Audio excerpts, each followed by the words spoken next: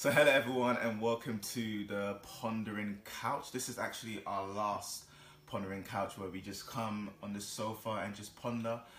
So today I have Paul East with me, and Paul was preaching from Galatians chapter 5, looking at the fruits of the Spirit. I believe it's verse 13 to 26. Yes, we're looking at. it was. And it's basically the start of our new series looking at the fruits of the Spirit. So next week we're going to have Trevor and he's going to be speaking on love. We're going to touch on the different attributes. So Paul opened up this new series, exciting series for us, looking at Galatians 5 and kind of covering the historical backgrounds. And for me, I felt like it was a very challenging passage, a very challenging sermon. It's one of those ones where I feel like, you know, we read many passages in Scripture, and I think these are one of the passages that we have to really get in grips of as Christians, because this is something that Paul is saying, that as the Holy Spirit indwells believers, there should be different traits about us, different in our characters, in our behaviors, and so on.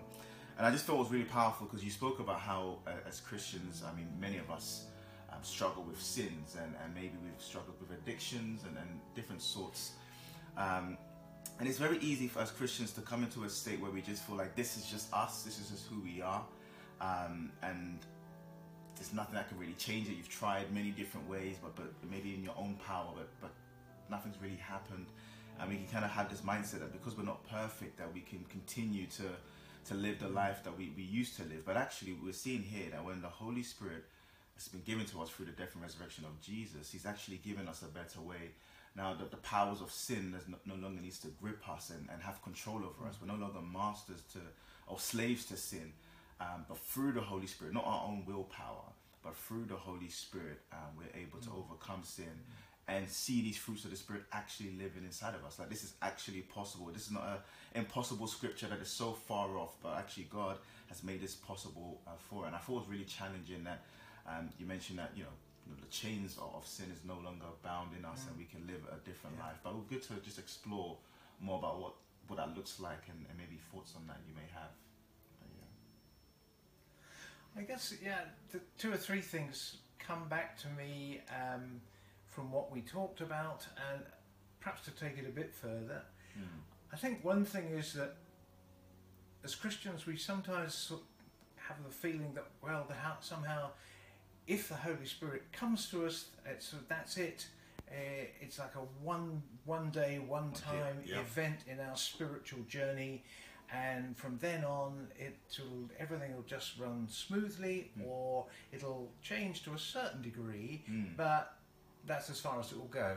Because after all, I am who I am. Absolutely. And I've got my problems and so on. And I'm afraid that I do meet brothers and sisters, and I suppose there have been times in my own life when I've allowed that kind of thinking to take over, and I find that, that's where I am, and it's not as it was, but we're not going to get any further change or whatever. And yet what Paul is saying here is, it's not like that. It's an ongoing, continuing process of the work of the Holy Spirit. The Holy Spirit isn't a one-time sort of gift that you just have and you take it away and try and measure it up. It's not like somebody opening a present and once you've got the paper off, I know what my gift is. It's not that. And that experience changes according to the circumstances that we find ourselves with. Some of us find down that road of life we are facing challenges that are just beyond what we could have imagined we would have to face. And it may be illness, it may be some deep sadness in relationships within our families and things like this. It may be the fact that because of ill health I can't continue with my career, or what it may be.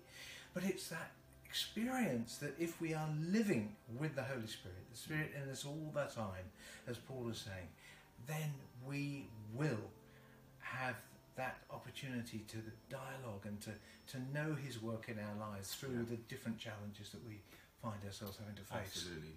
And I think it makes sense, as you mentioned, Paul, it seems to be something on his heart when he writes to some of these other churches. He's always talking about kind of this whole aspect of sanctification, in terms of continuing to always be like Christ, because he knows about the flesh and the struggles that as human beings, unfortunately, we still have this body, we still have this, we still have sin. Sin is not here, it's not evaporated yet, it's still very much here. But actually we can still overcome sin. And so Paul consistently is telling these churches, you need to change behavior, you need to become more like Jesus, you need to be satisfied. Like, keeps on going on. And I know in Romans 8 there is this whole aspect of that as well that would be good to look at. Yeah. I think this sums it up very well.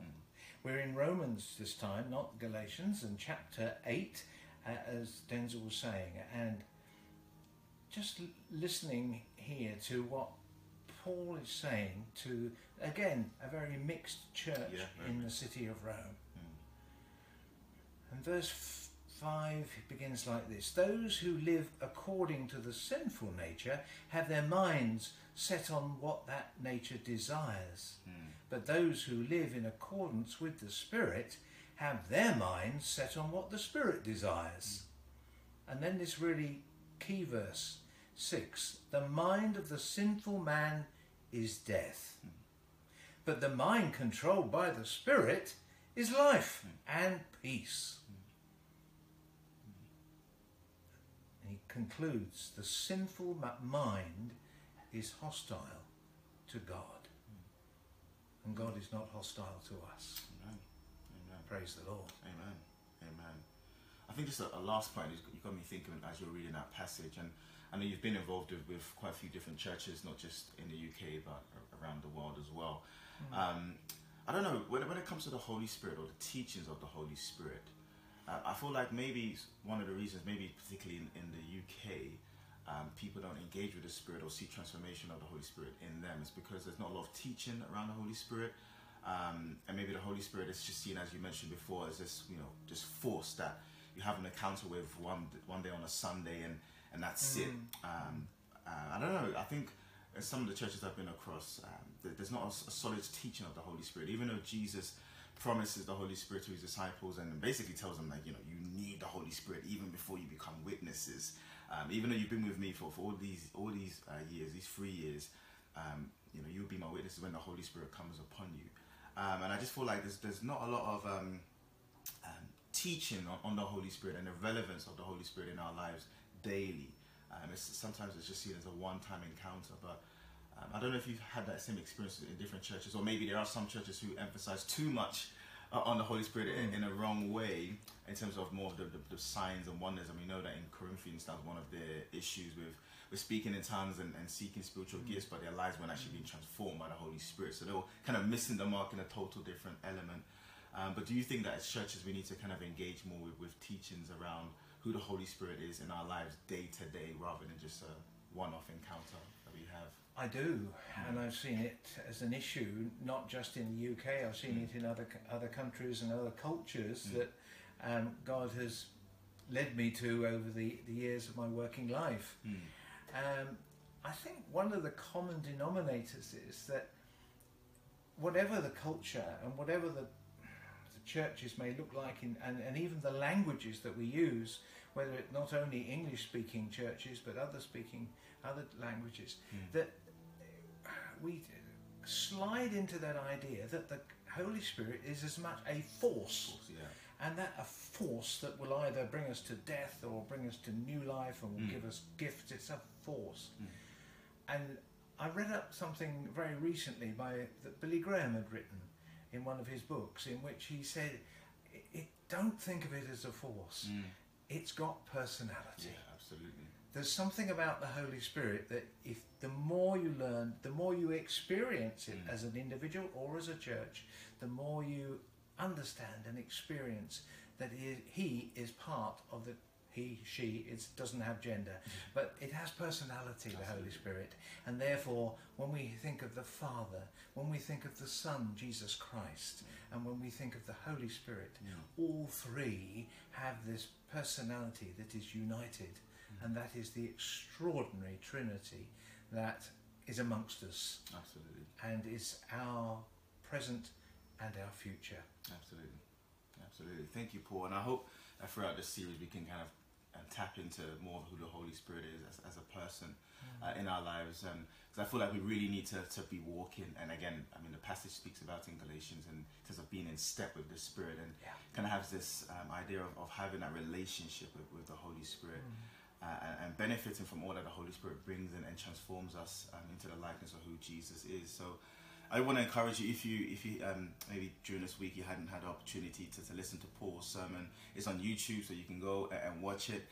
So I would encourage you to watch it and begin to pray for this new series that we have coming up, looking at the fruits of the Spirit, that it won't just become a series of just good teaching, but it'll be a series where the Holy Spirit will begin to do a practical work in all of our lives. We want to see the Holy Spirit working amongst us as a church community, and seeing all the fruits of the Spirit, not just as individuals, but as a collective church community. So I hope it's something that we can really pray and really be on our knees.